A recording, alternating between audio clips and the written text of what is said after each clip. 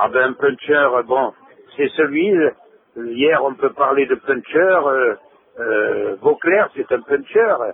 Ce qu'il a fait hier, il faut le faire, puisque quand il a attaqué, ça roulait pas à 2 à l'heure. Il a attaqué en pleine bagarre, il s'est sorti du peloton, mais à cette vitesse, c'est pas possible de tenir. Donc c'est quelqu'un qui ne va pas sprinter, mais qui va peut-être attaquer dès qu'il y a une bosse, Voilà, pour dire voilà. de faire exploser le peloton. Pour moi, le grand bonhomme de ce début du tour, c'est le maillot jaune. Lui, c'est un puncher.